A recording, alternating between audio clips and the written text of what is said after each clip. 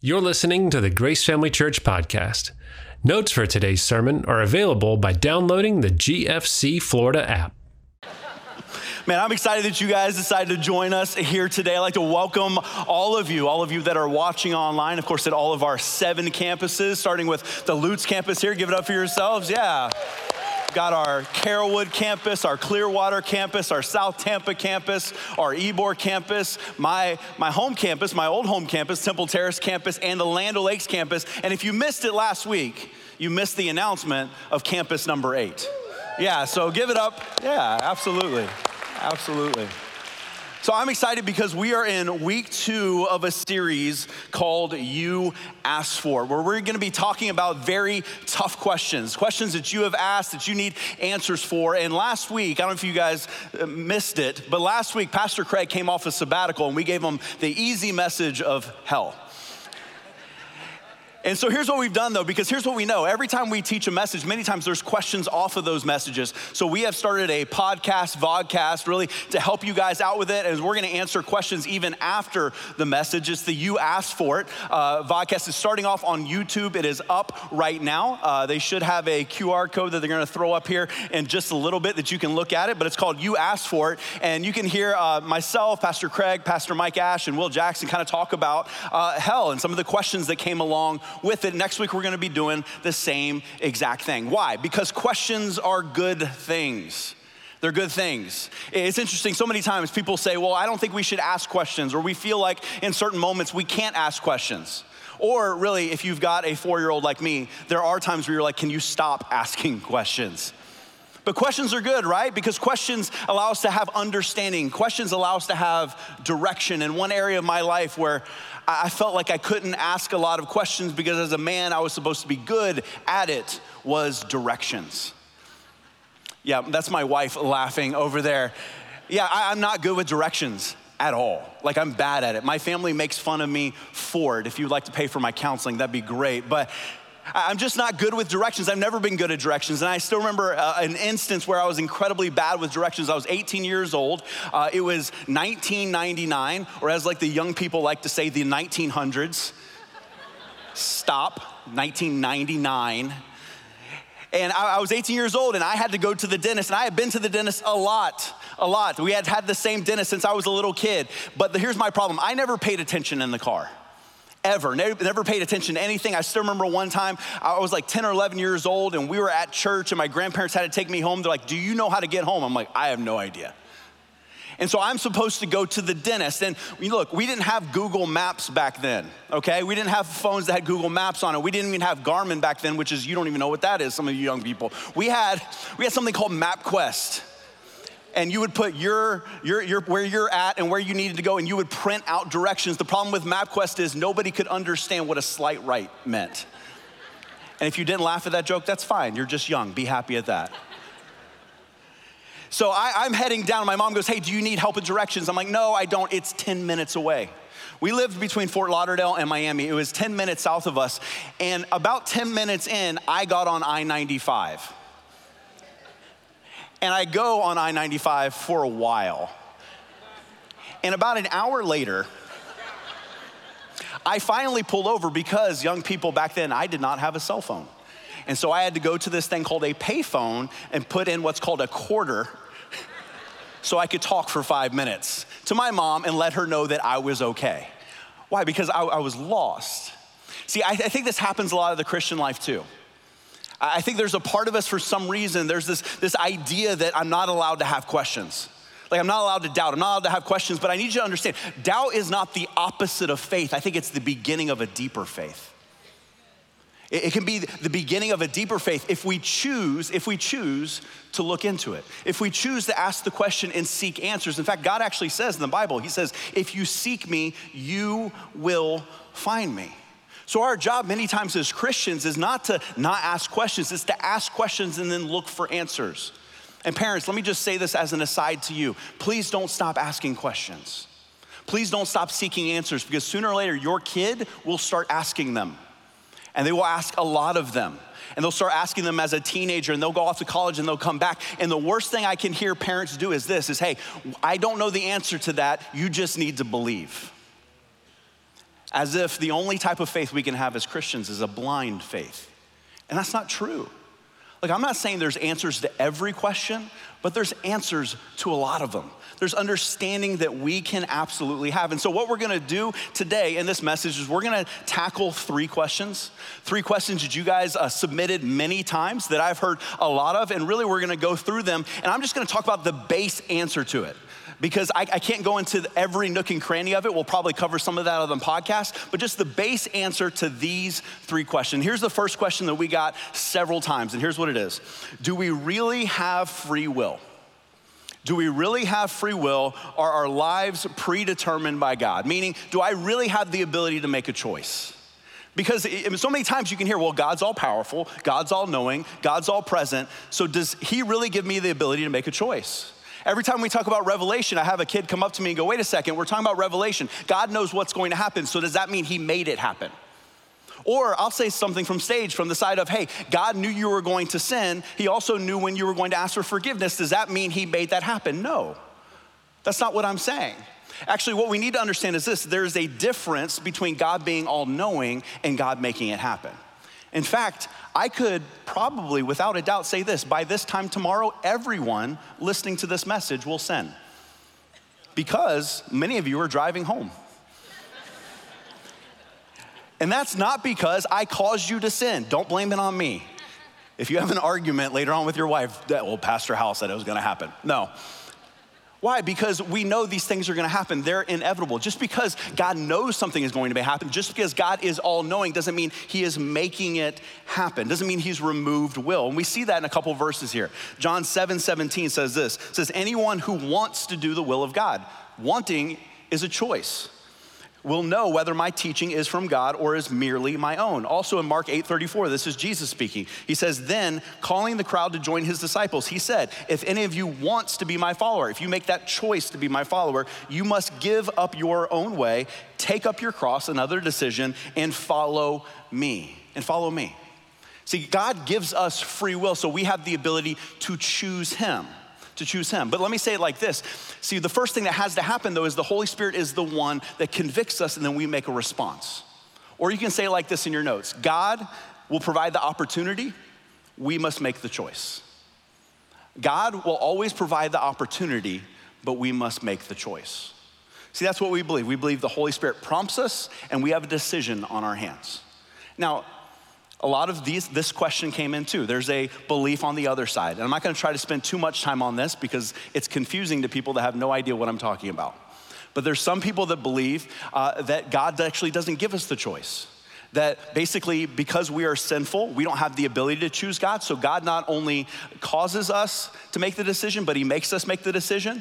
And so we are predestined to make that decision. And so there's a belief that only certain people are predestined to follow after God. And so this causes a lot of trouble sometimes in the church and people get mad about it. Here's the reason why we don't need to. Both sides believe Jesus is the Son of God. Both sides believe that he died and he rose again for our sins. Both sides believe that the only way to heaven is through Jesus. So here's what we can do. We can get to heaven and then we can ask God. But at that point, we won't care because we're in heaven. Right? There's some things, guys, hear me on this. There's some things in church that are secondary issues. It's not a sin to believe that. It's a secondary issue. And you know, you see this all the time. Hey, the church is fighting. As a church, we should be able to have conversations that don't lead to fights. We should be able to show the world what that looks like. For example, we've got baptism coming up next week. We believe after you've given your life to Christ, you're to be baptized, and we actually believe the word baptizo literally means to be dunked underwater. Some people believe after you give your life to Christ, you should just be sprinkled with water. That doesn't mean we go and we tackle those people and drag them into the water and baptize them. It's a secondary issue. And here's why I say that. So many times as Christians, we get caught up on things that aren't the most important. What's most important is who Jesus is and what he did. Do we have free will? Yes, we have free will. We have the ability to choose God. But here's the question that I get. After we choose God, all right, this is a big one. Is it possible to lose your salvation? After we choose God, is it possible to lose your salvation? Because we've seen people, right? We've seen people that were following after God, people that were going after God, then all of a sudden they took a hard right. Right? And we wonder, did they lose their salvation? Well, let me just say this right off the bat. We don't have the ability to determine that because we're not God. Only God is the one that can do that. Or you look in the Bible and you look at Judas, right? I mean, Judas walked with Jesus. He knew Jesus. He knew everything about Jesus. Yet at one moment, he turned really right? He gave Jesus up. We see Judas do those things. And the question is, well, if Jesus lost Judas, can Jesus lose me? And when you look at that, though, you got to understand, Judas, though, was never with Jesus. We actually see him stealing from Jesus the entire time. He stole from them. He stole from the poor.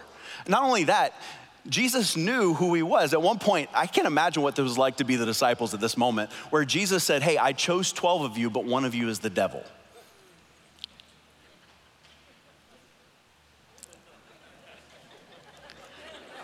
Right? I did curse the other day, but Jesus wasn't there, but he knows all things. Oh no. Right? That was a weird moment. Because once Judas did what he did, they went, oh cool, it's not me. But that's the question that we have. But here's the problem, and I want to give you the better question. Here's the better question. The better question is, can Jesus lose a Christian? And here's why. Did I save myself? No. Was it my works that saved me? No, it was Jesus's. So it's not whether or not I can lose my salvation, it's whether or not Jesus can lose a Christian. I want to look at two verses here that back up the fact that I don't believe he can. Romans 8:38 and 39. This is Paul speaking. He says, and I am convinced that nothing can ever separate us from God's love. Neither death nor life, neither angels nor demons, neither our fears for today or our worries about tomorrow. What are worries? Those are questions that we have. We are questioning God. He goes, that doesn't separate us. It says, not even the powers of hell can separate us from God's love. Not even Satan himself. It says, no power in the sky above or in the earth below. Indeed, nothing in all creation will ever be able to separate us from the love of God that is revealed in Christ Jesus our Lord. What is Paul saying in this moment? He's saying, hey, nothing can separate us. Nothing can separate us.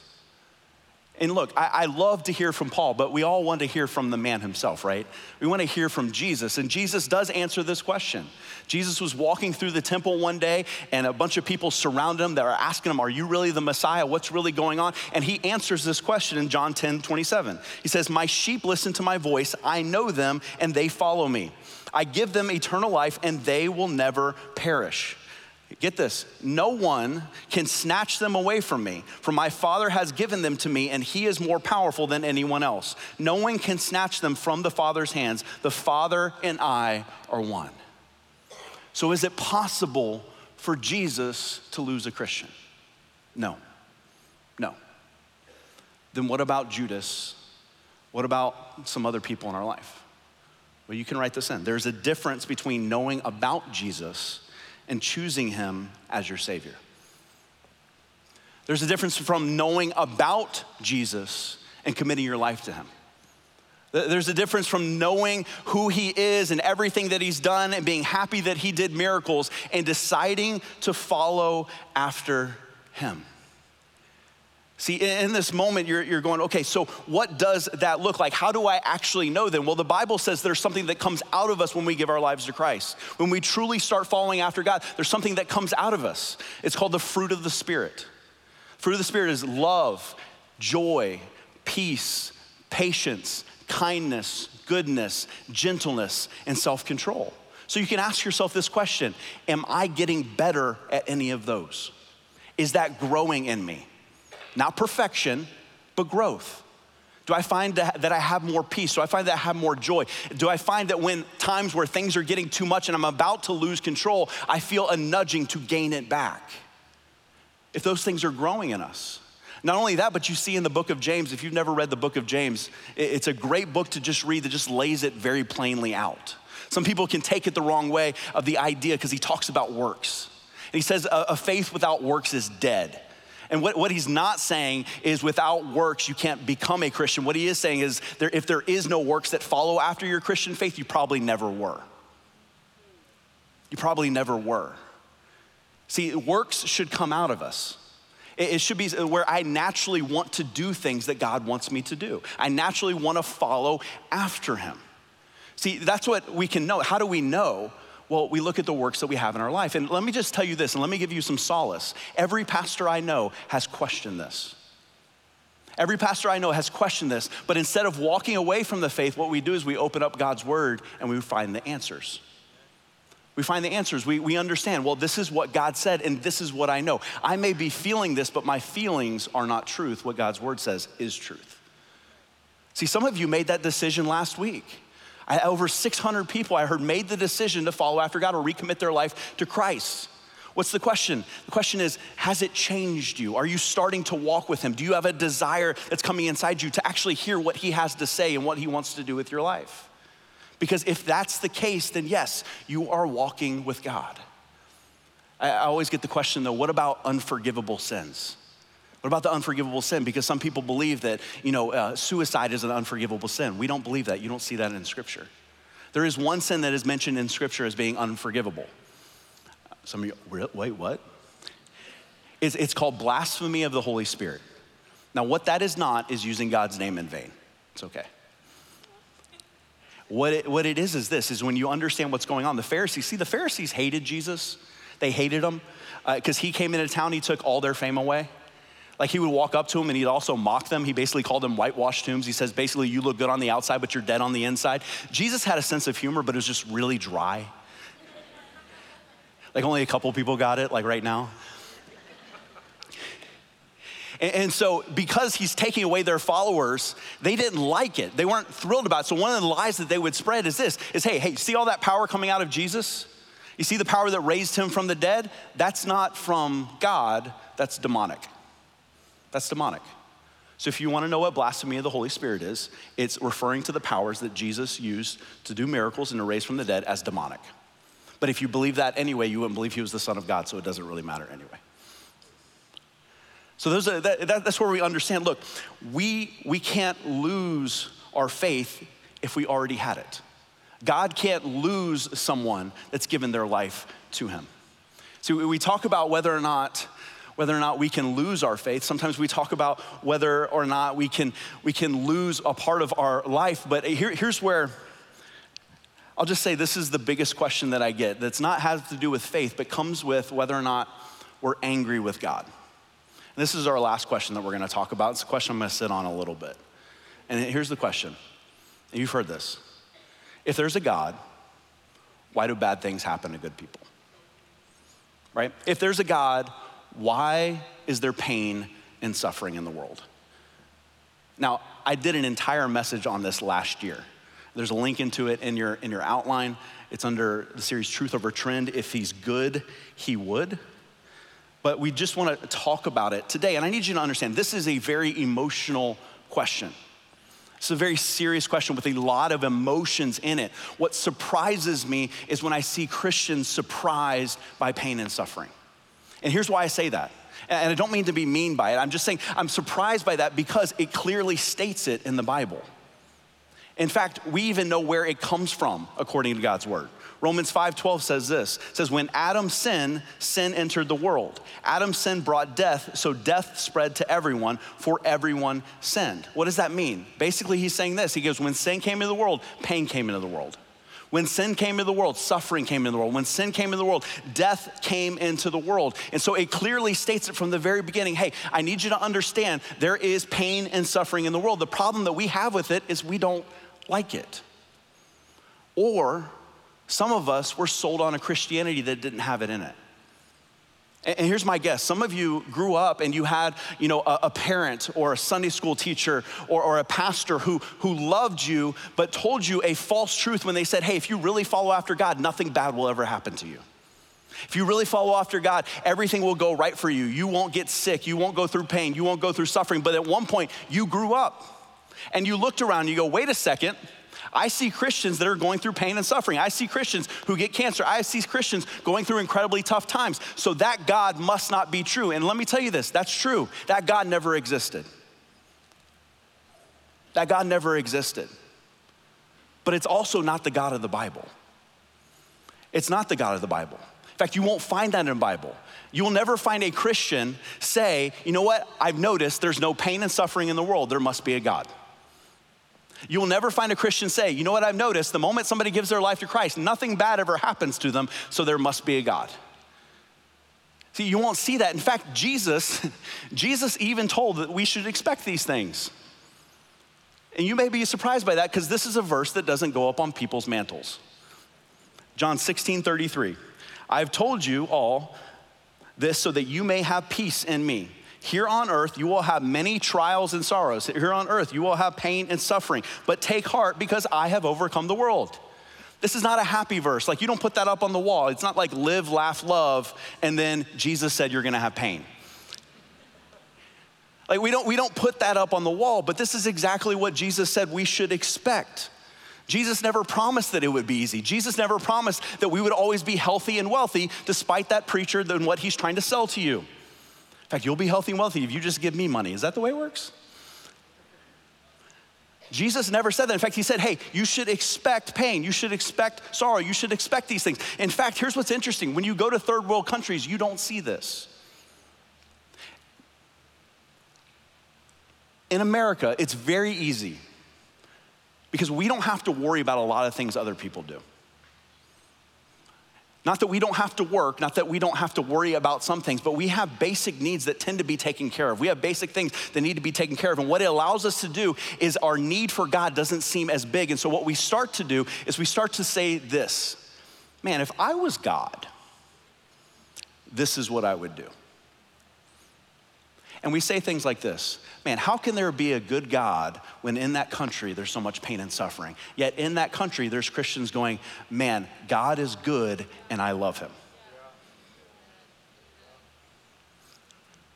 I mean, guys, look at the early church. The first century church. After Jesus died and left, it wasn't easy for the disciples. All but one of them were martyred. Christians were killed on a regular basis. They were thrown into prison. They were burned at the stake. They were thrown into the Colosseum. Not one of the early Christians would have said, well, God must be God because there's no pain and suffering. Yet the church thrived. In fact, I'll say it this way. The early church didn't see pain and suffering as a reason not to believe in God. They saw it as the reason that they needed him. They saw it as a reminder that they needed him. In fact, guys, if anyone had a reason to stop believing in God because of pain and suffering, it was Jesus. It was Jesus. Because the man that said everyone was worth it to die for was killed by the people he was dying for. He could have easily said, you know what, I'm done with this. Yet he understood it was something that needed to happen. See, guys, pain and suffering is not a reason that God doesn't exist. It's a reminder that we need him. And the reason we think it shouldn't exist is not because we along the way have decided in a better plan. It's because we've decided that if we were God, we would do things better.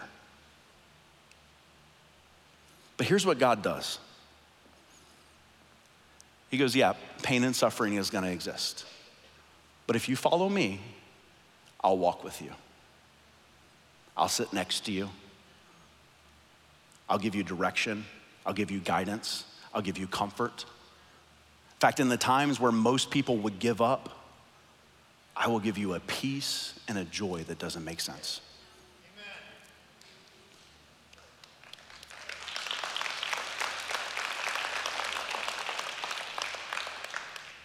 He says, I'm gonna be with you every step of the way. See, what's incredible about God is he wants a relationship with us. He wants to walk with us. Look, he understands what we're going through. He does. He understands what we're walking through. He understands the pain and the suffering because Jesus also went through the same thing. He says, I understand you will go through those things, but take courage. He says, because I have overcome the world. He says, take courage because I'm gonna walk with you. Take courage because I'm gonna be there with you the entire time. Not only that, he says this. He says, whatever it is that you're walking through, whatever it is that you're going through today, whatever valley that you are in, no matter how bad it is, I promise that I can use it for good. That pain and that suffering that you're doubting me in right now, if you walk with me, I can use it for something. Romans 8:28, it says exactly that. It says, and we know that God causes everything to work together for the good of those who love God and are called according to his purpose for him. What he's saying, he goes, I need you to understand, look, if you walk with me, you have a greater purpose. You will have that. Now catch me, God's not saying that he causes the pain, okay? God's not saying that he causes the pain. He didn't cause the pain so that he could walk through the pain with you. What God is saying is this, is God doesn't cause the pain, he just promises to use it for good. He promises to be there with us through it. He never promised to keep us from pain. You guys, here's the other gift that we have. We've gotta be reminded of this because we lose sight of it so often. We've gotta be reminded of the gift of heaven. Because one day, the pain and suffering will be gone. One day, there will be no sickness, there'll be no sin, there'll be none of those things. One day, we get to spend eternity with our Father up in heaven.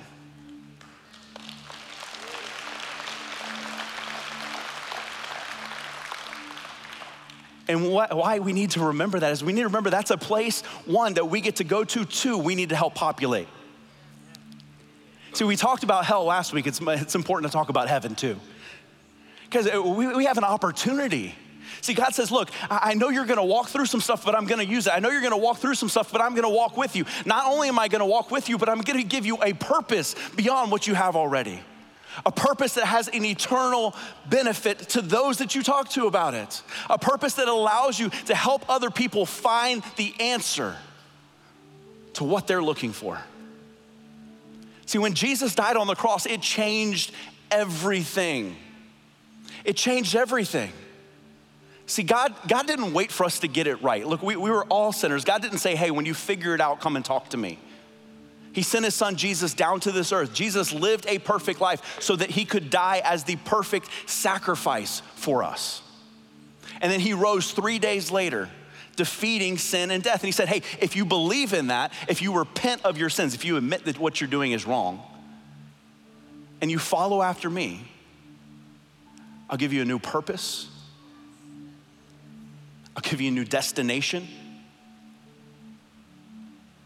And I'll walk with you when you walk through those hardest times. See, as those of you that are Christians, look, that's a reminder of what we get to tell people. It's not something to be ashamed of. It's not something we should be afraid to tell other people about.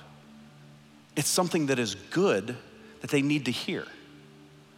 But maybe for some of you in this room, you're coming to this series because you heard it was called You Have Questions or You've Got Questions. And look, I know this, I didn't answer all of them. It's not possible. There are gonna be some questions that you will never have answered, but my question for you is this. Do you have enough? Because I believe God gives us enough to take that next step with him. I believe God gives us enough to help us make that decision. And then we have the opportunity to find out more and more about him as we walk with him. So today, if that's you, if you're somebody, man, I have yet to make that decision, but you know what? This is the day that I'm going to make that decision. I would like to say a prayer out loud here in just a moment that you can say quietly right where you're at and start that relationship with him. If we could all bow our heads and close our eyes. If you want to start that relationship with God, I'm gonna say a prayer out loud that you can say quietly right where you're sitting. Dear God, I know that I've sinned. Please forgive me. I believe in your son, Jesus, that he lived, that he died, and that he rose again. Today, I'm committing my life to you. God, thank you for loving me. Thank you for your sacrifice. God, help me find answers to the questions that I still have. And in Jesus' name I pray, amen. Thank you for listening to the Grace Family Church podcast. For more info, check out gfcflorida.com or connect with us by texting the word CONNECT to 81313. We look forward to meeting you at one of our locations soon.